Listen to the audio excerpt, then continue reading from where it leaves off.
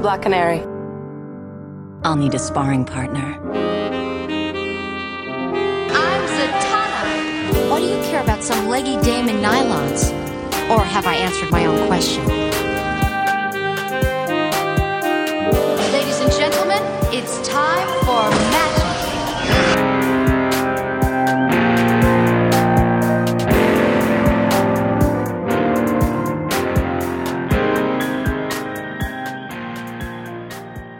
Welcome to Power of Fishnets, the Black Canary and Zatanna podcast. I'm Ryan Daly, and last episode I promised would be the final episode of 2016.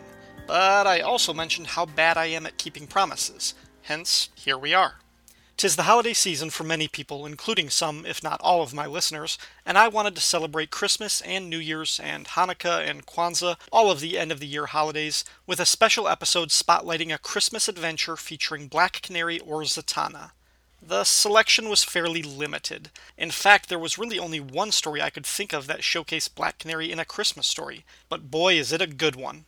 The Man Who Murdered Santa Claus originally appeared in Justice League of America issue 110, released in December 1973.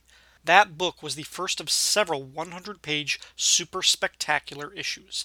It featured one new story, the aforementioned Christmas-themed story starring the Justice League, including Black Canary, as well as two reprints. One was a Golden Age story of the Justice Society of America from All-Star Comics 40. That included Black Canary as a guest star before she officially joined the team. The other reprint was from Justice League of America 51, the story Z as in Zatanna and Zero Hour. There you go, plenty of Black Canary and Zatanna in that issue.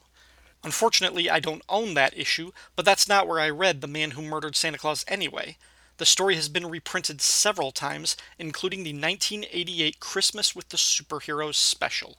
Christmas with the Superheroes reprinted several holiday-themed stories starring Batman, Superman, the Teen Titans, and the Legion of Superheroes. But for our purposes, I'm just talking about the Justice League story. I will give a mention, though, to the super sweet wraparound cover by John Byrne that shows Black Canary, Green Arrow, Batman and Robin, Superman, Wonder Girl, and Wildfire from the Legion, gathered around a Christmas tree full of presents while their costume boots hang like stockings from the fireplace. It's a really adorable cover, with Dinah handing Ollie a wrapped present that is clearly a bow. Ollie scratching his head like, am I supposed to act like I don't know what this is? Am I supposed to look surprised when I open this? The same basic gimmick is repeated lower on the cover with Robin holding a wrapped batarang.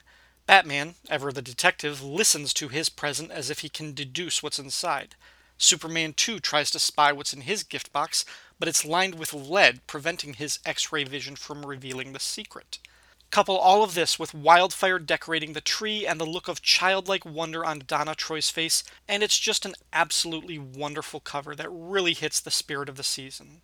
And in the spirit of giving, I'm going to give some of my fellow podcasters free advertisement by playing some promos for their shows. When I return, I'll tell you all about The Man Who Murdered Santa Claus. Don't go away. You are about to see the first public exhibition of an entirely new form of entertainment.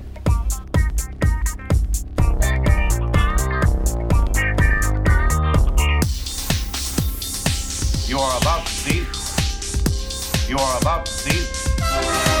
Because you demanded it. It's Treasury Cast, a podcast devoted to the greatest comics format of all time, the Treasury Edition. DC, Marvel, Archie, IDW, and more, bigger than life. It's the Treasury Cast, part of the Fire and Water Podcast Network. Available on iTunes, Stitcher, and on fireandwaterpodcast.com.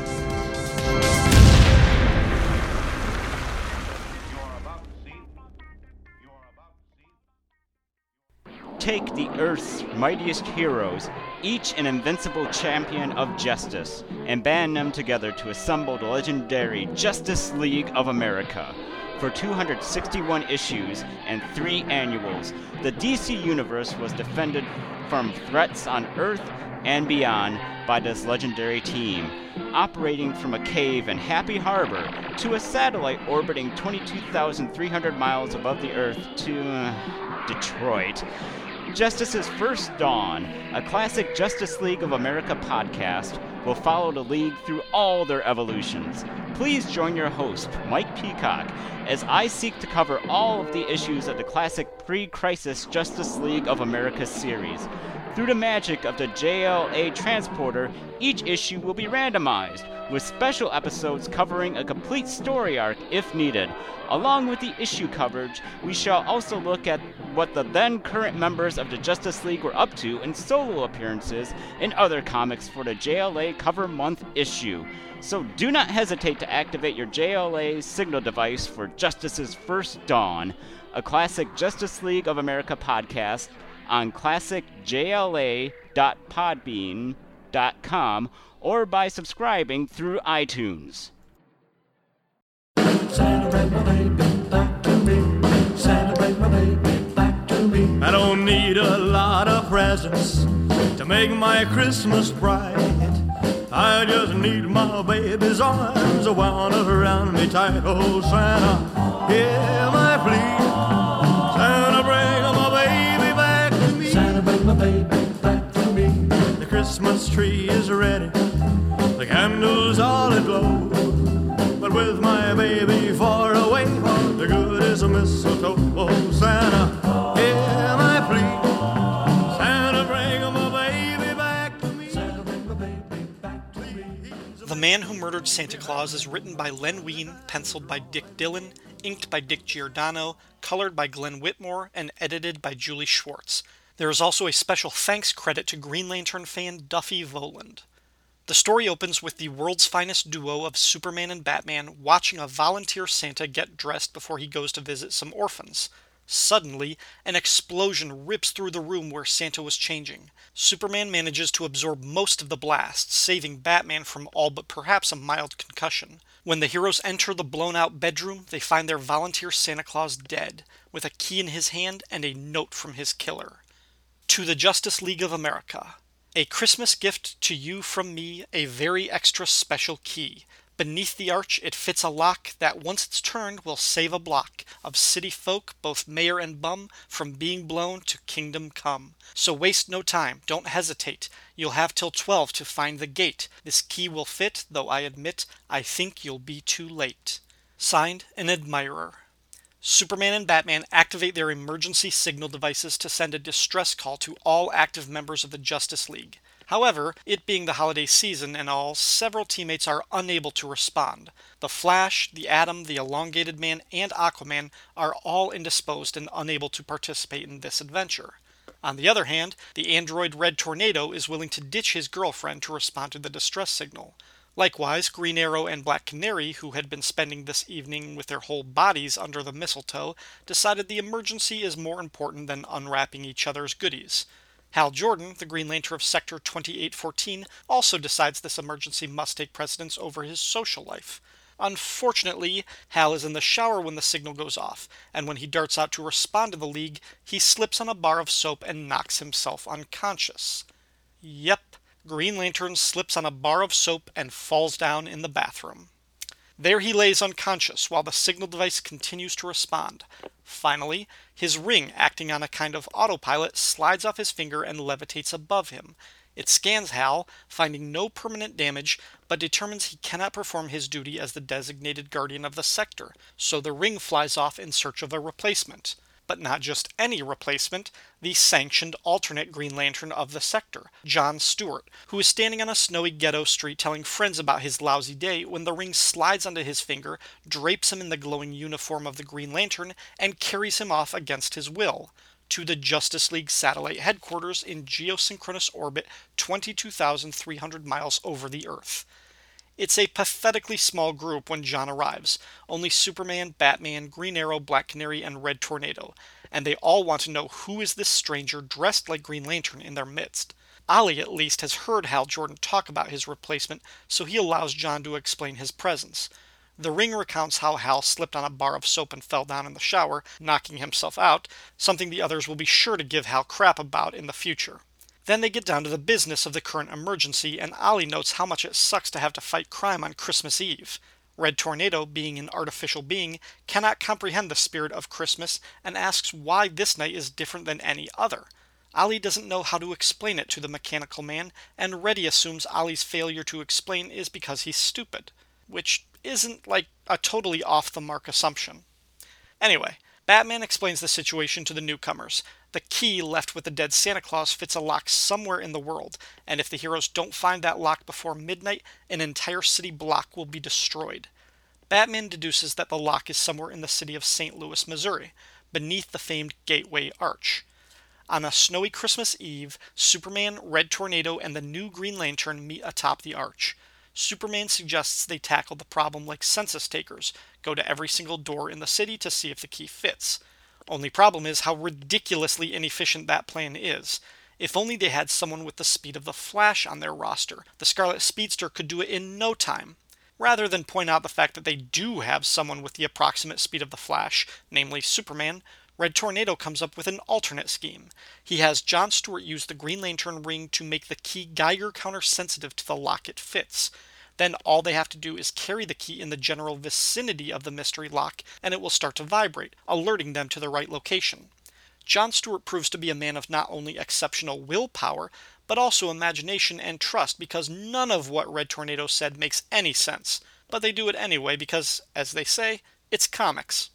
Then, once more forgetting the fact that Superman is faster than anybody except maybe the Flash, the Red Tornado carries the irradiated key and whirls like a miniature cyclone through the streets of St. Louis, proving that systemic prejudice is not just a trait found in humans, but in human-created robots too. Red Tornado checks the ghetto last. The key begins to vibrate as soon as Reddy spins through an impoverished neighborhood until he finds the matching lock in a condemned building. The other 5 heroes meet him there. Before the Justice League can enter the old building, they are interrupted by a scene right out of Dickens. And I don't mean ghosts, I mean 3 poor destitute children begging for spare change. One of the kids even appeals to John Stewart's blackness to sympathize with their plight. John considers using his ring to create money for them, but Green Arrow tells him that's not how the Green Lantern power is supposed to work. The best thing John can do for them, Ollie says, is help the League stop the block from being blown to smithereens. Otherwise, it won't matter if these kids are rich or poor.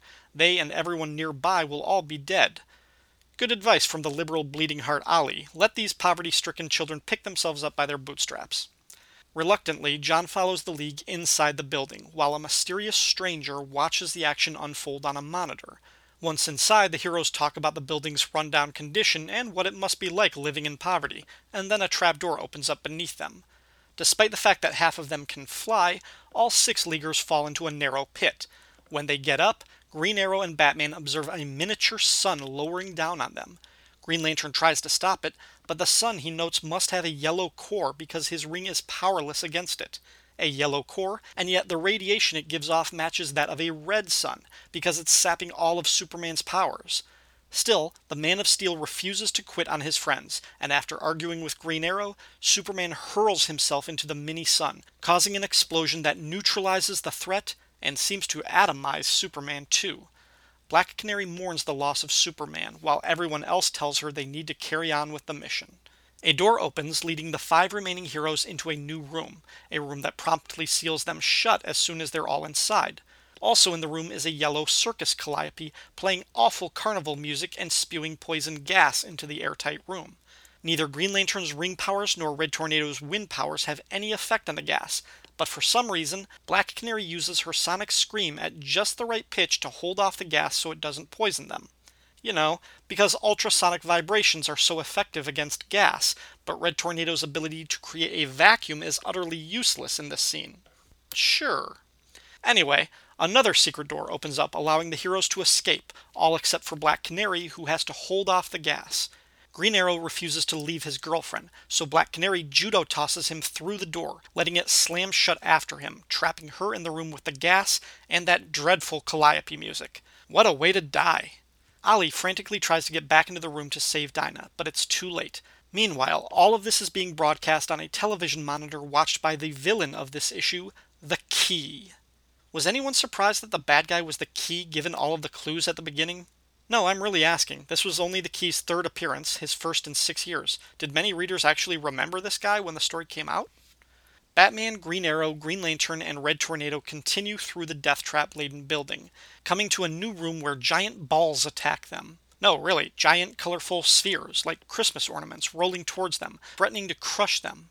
Batman warns his teammates not to let any of the balls touch them, then immediately ignores his own advice and kicks an ornament that was about to crush Green Arrow.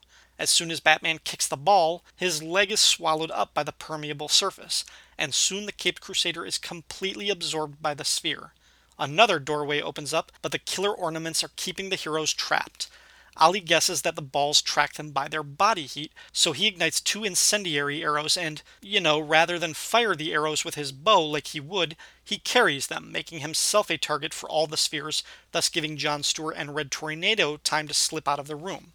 Naturally, there's another trap waiting for the 2 remaining heroes. This time, John and Reddy confront giant tin soldiers. And naturally, these tin soldiers can turn yellow and increase their density so that the heroes' powers have no effect on them. Just as the tin soldiers have the last 2 heroes pinned against the wall, said wall opens up, revealing another secret room. John and Reddy fall into a secret tunnel separated from the marauding toy soldiers. Back in his secret monitor room, the Key watches this and thinks about his last encounter with the Justice League. A failure, obviously, that landed the Key in prison with a 20-year sentence. That sentence was suspended, however, when the prison doctors discovered the Key was dying basically of cancer. The prognosis was not good. The doctors didn't expect the Key to live through the year. So, being the vengeful supervillain type, the Key devised this whole complicated scheme of murdering a fake Santa, leading the Justice League of America through a maze of death traps, and killing them all so that he could say he outlived his enemies, all as one big Christmas gift to himself. Now that's somebody who gets the holiday spirit. But before the Key can celebrate his victory, his good cheer is dashed by the presence of Green Lantern and Red Tornado, who survived his latest death trap. And they are not alone either. Superman and Black Canary are also alive and well, so are Batman and Green Arrow. To the Key's shock and dismay, all of the heroes survived, thanks to the timely intervention of the Phantom Stranger. Enraged, the Key throws a lever before any of the heroes can stop him. This lever activates the Doom Bomb that, when it explodes, will level part of the city. The Key also opens another trap door, this one below himself. He escapes, boasting that he defeated the Justice League in the second best way possible, by killing a whole lot of people on their watch. The Phantom Stranger tells the heroes the countdown has begun. They don't have much time to evacuate the neighborhood. And then, I guess he leaves or something. It's the Phantom Stranger, of course, he just disappears. Anyway, Superman, Batman, Black Canary, Green Arrow, Green Lantern, and Red Tornado evacuate everyone within the blast radius seconds before the Doom Bomb goes off. Flying high above the city, John Stewart casts an energy dome over the neighborhood, containing the explosion and the concussive shockwave so that it doesn't destroy any more than the slums of St. Louis. The power of the Green Lantern probably could have stopped the explosion altogether. Well, so could the power of Superman or Red Tornado, but it's like Chekhov's Doom Bomb. You mention it in Act 1, so you better see an explosion in Act 3. And it turns out that John Stewart allowed the bomb to go off on purpose so that he could use his energy ring and his architectural background to rebuild the projects even better than they were before. As was pointed out earlier, taking the poor kids out of their squalor violated the Green Lantern Code for some reason. But cleaning up the squalor, fixing the condemned buildings, and exterminating the rats and roaches, that's all okay. And that's what John Stewart did. He gave those kids and their community a super home makeover for Christmas. And Hal Jordan is still probably lying on the bathroom floor. Later on, back at the Justice League satellite, after Batman and Green Lantern have taken off, the other 4 heroes do a little Christmas celebration with the exchanging of gifts. Specifically, Superman and Black Canary give a gift to Red Tornado, while Ollie does his best Scrooge off to the side. What gift could they bestow upon the artificial man? Why, it's a brand new costume designed and sewn by Black Canary.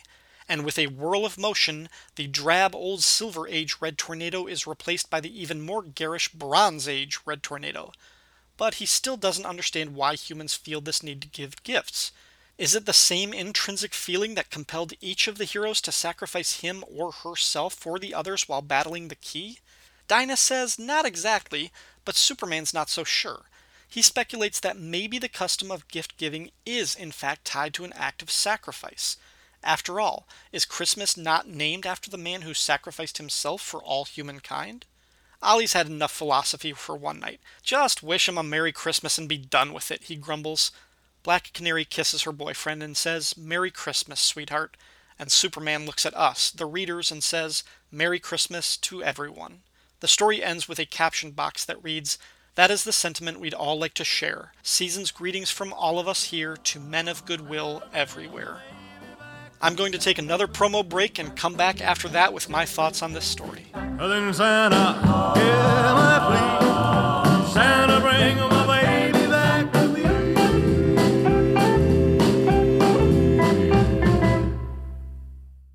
Justice League International, Bwahaha Podcast. A new monthly show chronicling the adventures of the JLI era by Keith Giffen and J.M. DeMatteis. We'll be going issue by issue in release order, tackling the core Justice League title, Justice League Europe, and the quarterly book. Along the way, we'll take time out for special episodes covering various spin-offs, cartoon appearances, the infamous TV pilot, and much more.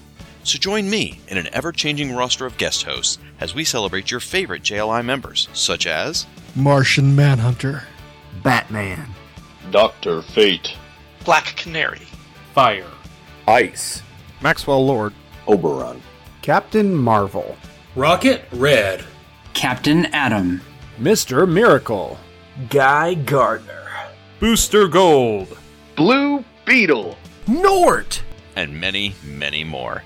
Justice League International, Bwahaha Podcast, coming March 2016 as part of the Fire and Water Podcast Network. Want to make something of it? Stop and listen! Stop and listen to me! Listen! Listen!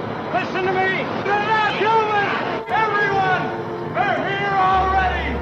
You're next! November 4th, 1988. Earth is invaded by an alien alliance composed of several species, including the Dominators, the Khunds, the Tanagarians, and the Durlans. And they want our superheroes. Even though Australia has been decimated, the United Nations response is unequivocal. Drop dead. First Strike, the Invasion podcast, takes you back to that moment in time and covers the entire Invasion DC Comics crossover. Issue by issue, tie-in by tie-in. Join Bass and Siskoid at fireandwaterpodcast.com or on iTunes. First Strike, the Invasion podcast, a proud member of the Fire and Water Podcast Network. Remember, Melbourne. Okay, I'll cop to the fact that this is not a Black Canary story. It's a Justice League story that happens to feature Black Canary, and not even in a truly standout way. She gets two kind of signature moments in the story, though neither of them is very impressive. First, she's quick to sacrifice herself to an excruciating death of poison by Calliope, even though how her sonic canary cry keeps the poison gas at bay is preposterous. The scene does more to showcase Ollie's love for her and his emotional response to her supposed death. The other thing she does is create Red Tornado's costume. I guess that's pretty cool. I mean, she's a woman, so naturally she can design and sew costumes. Actually, Dinah's eye for fashion may come up again in an issue of The Brave and the Bold or World's Finest. Anyway, yeah, Black Canary is responsible for Red Tornado's costume upgrade. Cool, I guess. Okay, I'm done talking about Black Canary, so why did I pick this story for Power of Fishnets? Because it's Christmas, and Christmas is a time for giving, so I'm giving Black Canary a pass, so I can talk about two other characters I didn't get to talk about on the Secret Origins podcast because their stories were glaringly omitted from the series. I'm talking about John Stewart and Red Tornado. I was listening to an episode of, I think it was Back to the Bins a couple of months ago, and the guys were fielding questions from the listeners. One of the questions was something like, if you could remove one character from the DC universe, who would it be? And as I was listening, the answer came to me almost instantly. Red Tornado. I don't like this character. Actually, I don't even know if that's the problem. I have no use for Red Tornado. If his entire publishing life was deleted from history, I wouldn't miss it. I don't think he brings anything substantive or constructive to the Justice League. There has never been a story with Red Tornado where I didn't think that issue would have been better with Martian Manhunter or somebody else. He's the ugly blotch on the otherwise beautiful mural of iconic satellite-era Justice League group shots. And yet, while I groan and roll my eyes frequently at the sight of him with the other members of the Justice League, I may be too quick to wish him erased from existence. Because if I'm being honest, I can see a place for Reddy in the DC universe, just not as a hero. He should have been a villain. T.O. Morrow's murder machine, just like Amazo was the creation of Professor Ivo. Red Tornado could have been one of those colorful yet underperforming Justice League villains that popped up every couple of years, like Despero, the Royal Flush Gang, or the Shark. And his costume, the new look as redesigned by Black Canary after Dick Dillon in this issue, is pretty flashy and striking. He grabs your eye for sure. Actually, he could be much more imposing than Shark and Royal Flush Gang. If you amp up his powers and he can control winds of enough force to generate hurricanes and tidal waves, that is a serious global threat worthy of the Justice League. Couple that with the red costume, the cape, a sense of megalomania or inferiority complex, and you've got a Magneto meets Ultron level bad guy. So, yeah, them's my feelings on Red Tornado. He's an embarrassment to the Justice League and should have never been a member, but he could have been a cool recurring villain if things were different. Okay, let's move on to John Stewart, or as some people call him, Green Lantern. Duffy Volan gets a special thanks credit on the title page of this story, cited as a Green Lantern fan. Volan was editor of a Marvel fanzine for a time. I wonder if he got the shout out because he requested that John Stewart come back after his appearance in Green Lantern 87. Oh yes, this Justice League of America story, published late in 1973, was just the second appearance of the replacement Green Lantern after he debuted more than 2 years earlier. And after this, it would be more than 3 years before John showed up again. DC really didn't know what to do with him until 1984 when he took over the Green Lantern book up until around the time of Crisis on Infinite Earths. I really like the scene where John goes up into the Justice League satellite for a couple of reasons. First, Green Arrow name drops Hal Jordan as vouching for John as the replacement Green Lantern. The thing is, at this point, John didn't know Green Lantern's secret identity. The discovery of Hal and John's civilian IDs was a plot point in the Green Lantern comics in the 80s when John went to work for Ferris Air. So Ollie just stupidly outed his best friend to a relative stranger in front of half the league.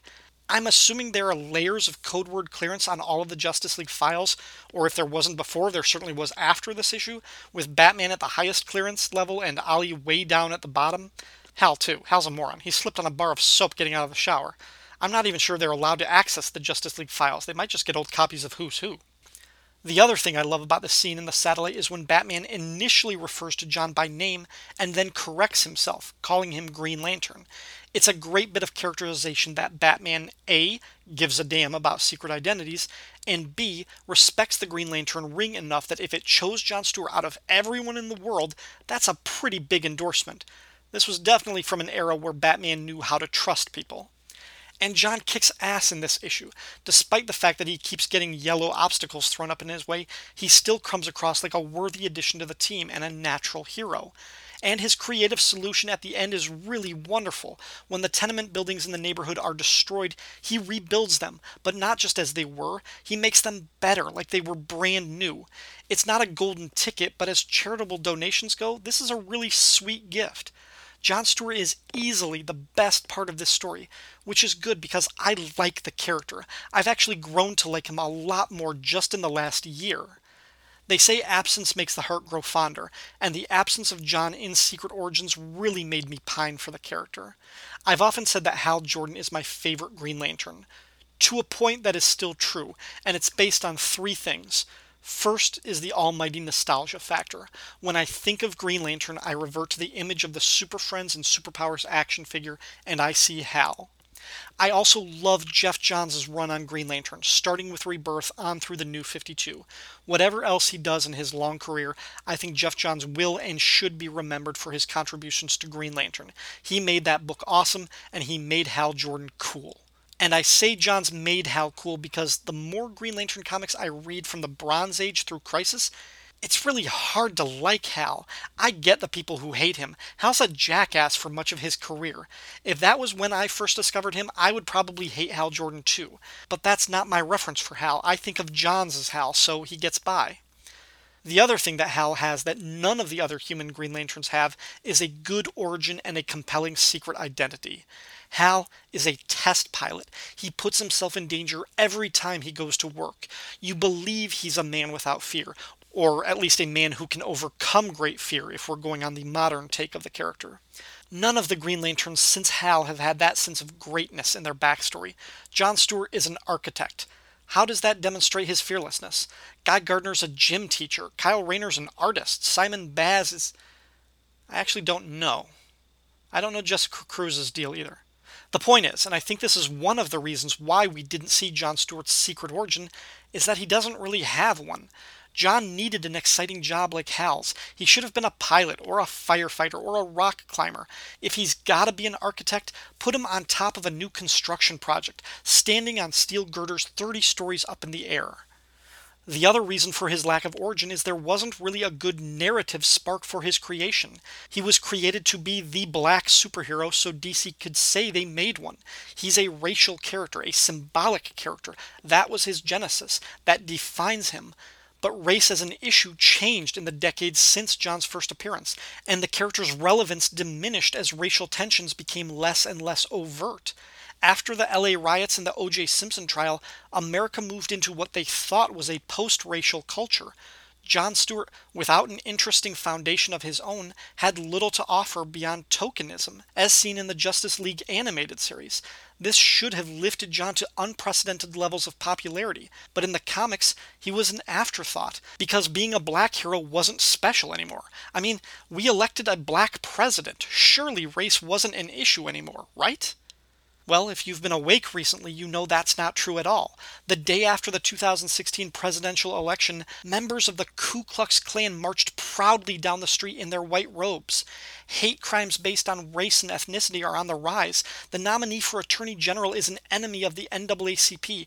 And this is just within the last 2 months. What about the last 2 years, where police shootings of unarmed black men and women and children have cast a harsh spotlight on the truth that race relations in America are not good at all? Has there ever been a better time for a black Green Lantern? DC needs to take a page out of the O'Neil Adams playbook and bring Green Lantern out of the stars and back to the streets. But don't do it with Hal. Jon Stewart should be in Ferguson and Baltimore and Dallas, standing with the throngs of people demanding justice for the shooting of their people. Hashtag Black Green Lanterns Matter. That's your first story arc. Can you imagine the cathartic joy that readers would feel when Green Lantern kicks the crap out of a Steve Bannon cipher in Breitbart Nation? We'll never have something like Captain America punching Hitler again, but I would settle for Jon Stewart power ring blasting Richard Spencer into oblivion. I didn't see myself getting that political when this episode began, and if I have upset you because you listen to this podcast for escapism and fantasy, then I apologize. On the other hand, if I've upset you because you sympathize with monsters like Steve Bannon and Richard Spencer, go f*** yourself. There. Now this feels like a Christmas with my family. Okay, getting away from the racial overtones of the character, there is one more reason why I like Jon Stewart. The classic Green Lantern costume designed by Gil Kane is one of my favorite costumes in all of superhero comics. I just love the look. It's terrific, and I love it on Jon in these early days. Aesthetically, I think the costume actually looks better on a man with brown skin. I mean, comic book brown skin, that is. I think the costume works better on Jon than Hal. I also love Jon with hair. It doesn't need to be a huge afro, but it should be a little bit more than a fade, you know? And I'm saying all of this to reinforce how much I enjoyed reading this Justice League story. Dick Dillon drew one of the best representations of Jon Stewart that I have ever seen, and this really makes me wish he would have joined the Justice League at an earlier time. Like 1960, for instance. Anyway, that is all I have to say about The Man Who Murdered Santa Claus. It's a great superhero Christmas story. No, it doesn't have much to do with Black Canary or Zatanna. This was really a stealth Green Lantern podcast. And that's going to have to be okay, because without Secret Origins, I may from time to time use this show to explore other characters I don't get a chance to talk about that often. That's a good note to end on, I think. I am really looking forward to where this podcast takes me in 2017. My other shows will keep me pretty busy, but when I get new episodes of Fishnets out, you can look forward to Black Canary stories from World's Finest and the continued chronological adventures of Zatanna. The next one is a magical team-up with The Flash. Until then, I want to wish all of my listeners a Merry Christmas, Happy Holidays, and Happy New Year. When I was young, I believed in Santa Claus. Though I knew it was my dad. And we laid out stockings at Christmas, open the presents and I'd be glad. Then one day I was played by the Christmas. I stood outside a department store. A gang of kids came over and mugged me. They knocked the rent into the floor. They said, Father Christmas, give us some money.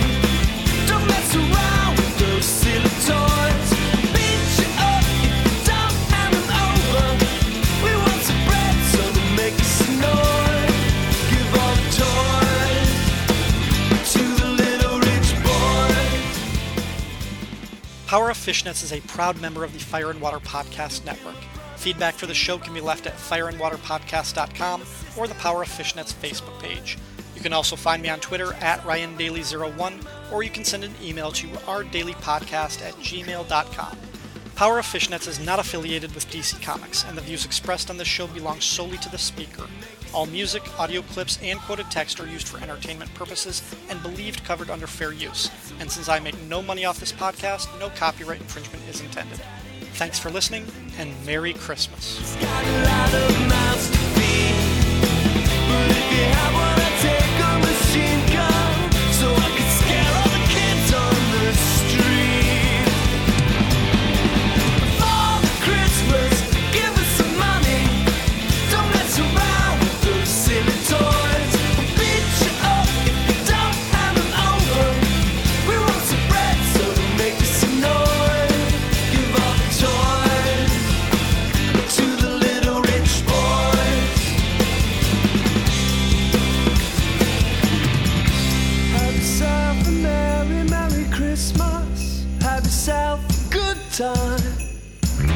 Don't forget all the kids who have nothing while you're drinking down your wine.